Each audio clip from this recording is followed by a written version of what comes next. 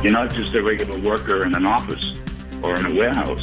And you just, you have to consider what it is, what profession you are in. And we are held to a higher standard. Enchanted Sky Media.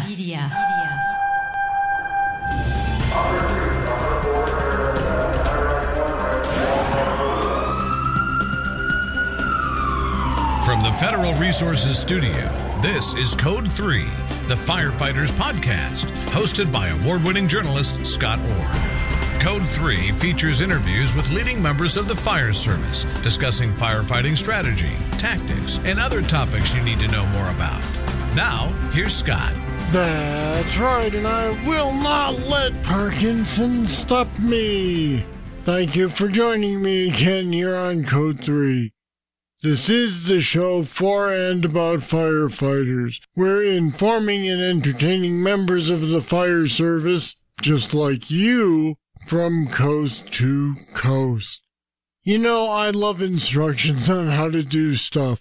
I hope I don't have to hand in my man card because I said that, but it's true. That's why today's show is about how to be a firefighter. Not how to fight fires, but how to be a firefighter. They're two different things. My guest today is the author of The Firefighter's Little Black Book, Your Pocket Guide to Safety. But it's not just about safety on the fire ground. It's also about things like keeping your job safe and holding on to your integrity. And it's written by Stan Tarnowski. It's his second book. Stan served as fire chief, 911, and EMA director in Union City, Georgia. He began his career in 1975 with the Boston Logan International Airport Fire Department. Stan's been a deputy and suppression chief at the Georgia State Fire Academy and chief of training at the Henry County Fire Department. He's currently the president of Fire Safe Consulting Group. And Stan Tarnowski joins me now. Welcome to Code 3. Hey, Scott, thank you so much for that introduction. I'm extremely humbled and privileged to be speaking with you this morning. So how did you come to write all these rules down into a book? Well, Scott, I've just been encouraged after my operational retirement back in 2008. I had been consulting and traveling and teaching globally fire suppression tactics and strategies, and typically flammable and combustible liquid firefighting. I had an opportunity to be sat down and had some time to reflect on just what it is that we in the fire service and emergency services business that we're responsible for. And really the number one thing that came to me is that over 35 years operationally, that there were a lot of things that went on. And I was privileged to work with some just phenomenal people in the fire emergency services, all branches, police, fire, EMS, emergency management groups. And, just to look back and look at common sense, practical behaviors and how we can get too left of center or right of center, per se, and our behaviors may not reflect the professionalism that we obviously need to have to serve in our communities. We take a lot of risks, and the community expects us when they call 911 that we are top shape, top emotionally shaped, behaviorally shaped, and able to do the job that they need us to do when they call and we have to go to help them. Looking back at some of the issues that confront us in the fire station, off the job and on the job, the people issues, the family issues, the family unity.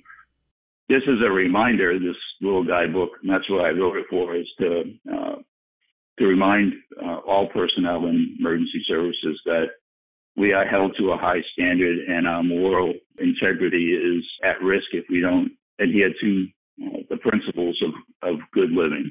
You used the phrase common sense. So who is this book aimed at? Is it aimed at newer firefighters or guys who've been around for a while and may have let some of their standards slip?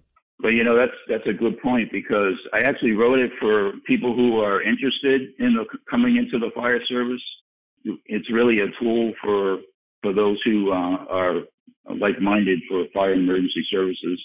also for those on the job now, and also for those who are in their latter years of the job, or even in retirement of the job going forward.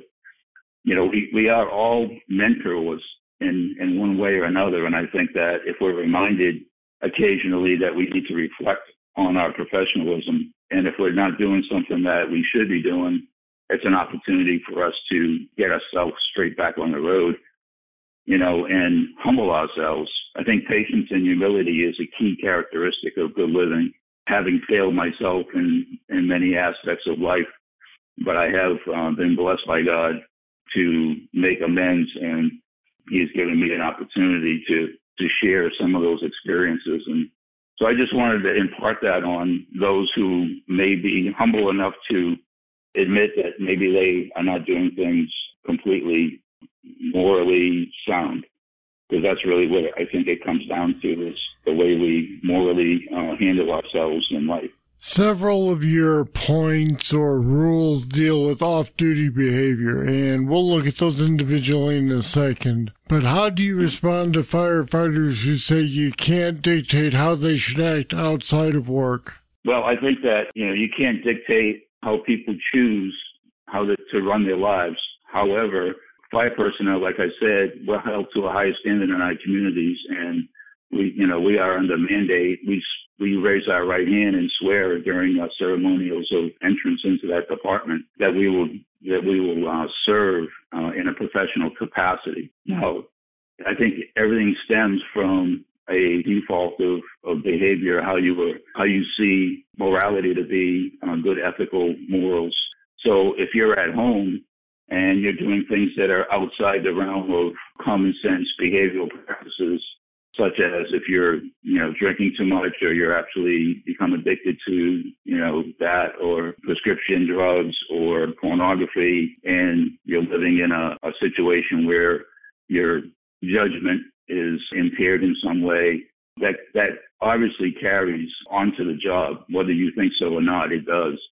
And I can personally attest to that. And I know so many of my personnel, that I was fortunate and blessed to be working with, that they had shared adversities in their lives. And it does have a negative effect on the job. If you are participating in making bad choices, that will have a negative effect on you, yourself, your family, your department family, and the members of the community. So although we can't dictate how people choose, I think it's in our best interest to sit down and think common sense wise, and think of your families, think of the people that you serve, and actually being held to a higher standard. I think for new personnel coming on the job, I know there are training chiefs that are retired that have now spent time mentoring folks and making pre-candidate school opportunities available to them that are teaching them about how to be watching out for how they act outside the job, before they even come on. But also my recommendation is to every day look at this checklist. And that's why I made it, because it came so easily, because I had seen these involvements and even been in some of these involvements myself. So a checklist to review every day will remind you, hey, am I making the right choice on this thing? Should I be doing this? Should I be saying that? Should I be hanging out with these people?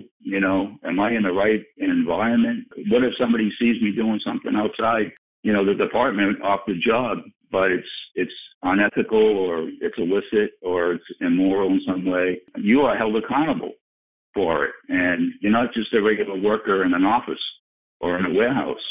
And you just, you have to consider what profession you are in. And we are held to a higher standard. So the people that have that, attitude, like, you can't tell me what to do off the job, I just say, when you reflect back that something could happen that, you're not going to have control over, then it's not going to be a good thing for you. I'll be back with more right after this. Federal Resources is a mission-critical solutions provider with only one goal: to empower and prepare the first responder for any threat, at home or abroad, that they are called on to respond to. Your mission is to protect and defend. Our mission is to make sure you're equipped with the knowledge and training on response techniques to current threats. We'll make sure you know the latest innovations in technology to ensure mission success every time. You look out for everyone else. Let us look out for you.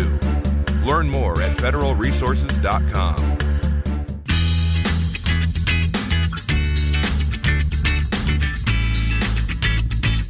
One of your rules is be kind, which reminds me of the late Chief Alan Brunacini, who would say be nice. How important is this? It's extremely important. I think this is the groundwork, and that number one topic just came to my mind and my heart immediately when I started to write these down. That was the first thing, because, I mean, everybody wants to be treated kindly, and no matter who you are and where you are and what kind of job you do. But I think that because we're so interfaced with so many people, whether it's co-workers or serving in the community or our families and friends, church folks, whatever, that, you know, it's good moral behavior to be kind to people.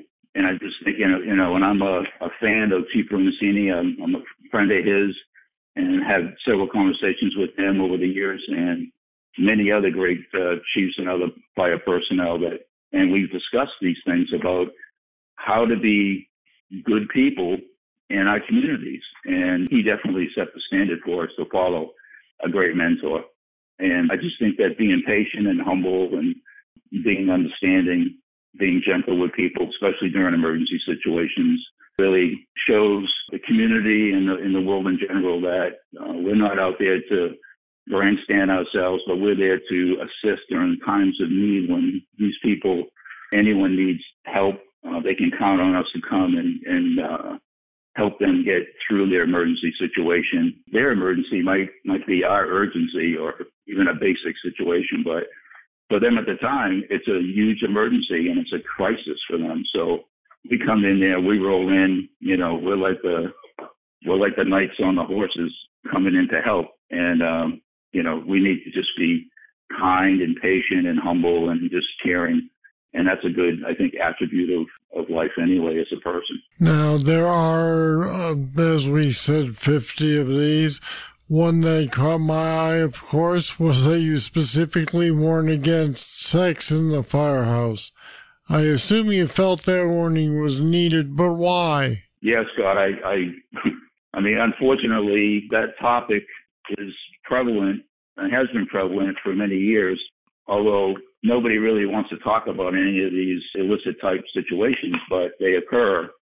So when I wrote that, and what I think I said is that I knew that whoever was going to be reading it, that particular point, their eyes would be wide open, because as a reminder, although there may be a very small percentage of these things happening, you know, in the firehouse or outside even, you need to be reminded that this is not good work principles. It's not recognized as a standard of professionalism, bringing somebody in and doing that, having that go on in a firehouse. There's people who you work with that are totally dedicated to their relationships and family. You know, some of these illicit situations do take place. Chief Dennis Rubin, who's also a friend of mine, and talked about these different things. You know, they go on and they shouldn't go on, because it just puts unnecessary and undue stress on the department family. And of course, naturally, it can destroy the person's family life and then friendships, and then it's like a domino effect. And once you get involved in doing something like that, you know, your reputation and your integrity is called out. Believe me, it can take an eternity, and then sometimes you can't regain from that type of moral failure. So I figured I had to touch on that. What is the single most important rule in the book? Looking at your moral and ethical behavior, and that can be broken down into many components. But everybody knows right from wrong, and I think that every day we should really, before we start off to go to work, just do a reflection on, you know, who am I? What am I doing? What am I going to be doing today? I'm responding to help people. Can people trust me? If they saw me doing things when I'm not around them, would they be still thinking that I'm a good person or a professional firefighter, fire officer, just as a reminder? So I think there's no one specific rule or guide or topic, but I just think sound, good, basic moral, positioning and behaviors is really a groundwork or the base work for continued professional service. All right, the book is titled Firefighter's Little Black Book, Your Pocket Guide to Safety. Chief Stan Tarnowski, thanks for talking with us today on Code 3. Thanks, Scott. It's been an amazing pleasure and a privilege and an honor to speak with you today, and I just wish you and your entire audience and the entire fire service a very happy new year, prosperous and healthy, and just let's all be safe out there in all aspects of life. And we've put some more information about how to order the Chief's book on our website at code3podcast.com/50. That's /50. Check it out. Here comes your trivia question. If you're giving a newborn an APGAR assessment, what are you checking? I'll have the answer right after this. If you like Code 3, you'll love the Code 3 Bull Session. It's more discussion with our guests on any topic. Sometimes it's serious. Sometimes it's not so serious. But it's only available to patrons of Code 3. Find out what you've been missing. Go to code3podcast.com/support. Pledge just $10 a month to support Code 3, and you'll get immediate access to all the Bull Sessions in our library and future interviews as we post them. Become a patron today, support the show, and get access to the Code 3 Bull Sessions. Here is the trivia answer. APGAR stands for Appearance, Pulse, Gaze, Airway, and Retractions. And that's an APGAR assessment. All right, that's it. That's all for this edition of Code 3. I'm always looking for your comments about the show. Just email me, scott@code3podcast.com. Thank you for listening. I'll be back next time with more. I hope you'll be here. I'm Scott Orr, and until then, stay safe. Code 3 is made possible through the generous support of Federal Resources. Visit them at federalresources.com. This show is a production of Enchanted Sky Media. To contact us, get more information on today's show, or to subscribe to the podcast, go to code3podcast.com.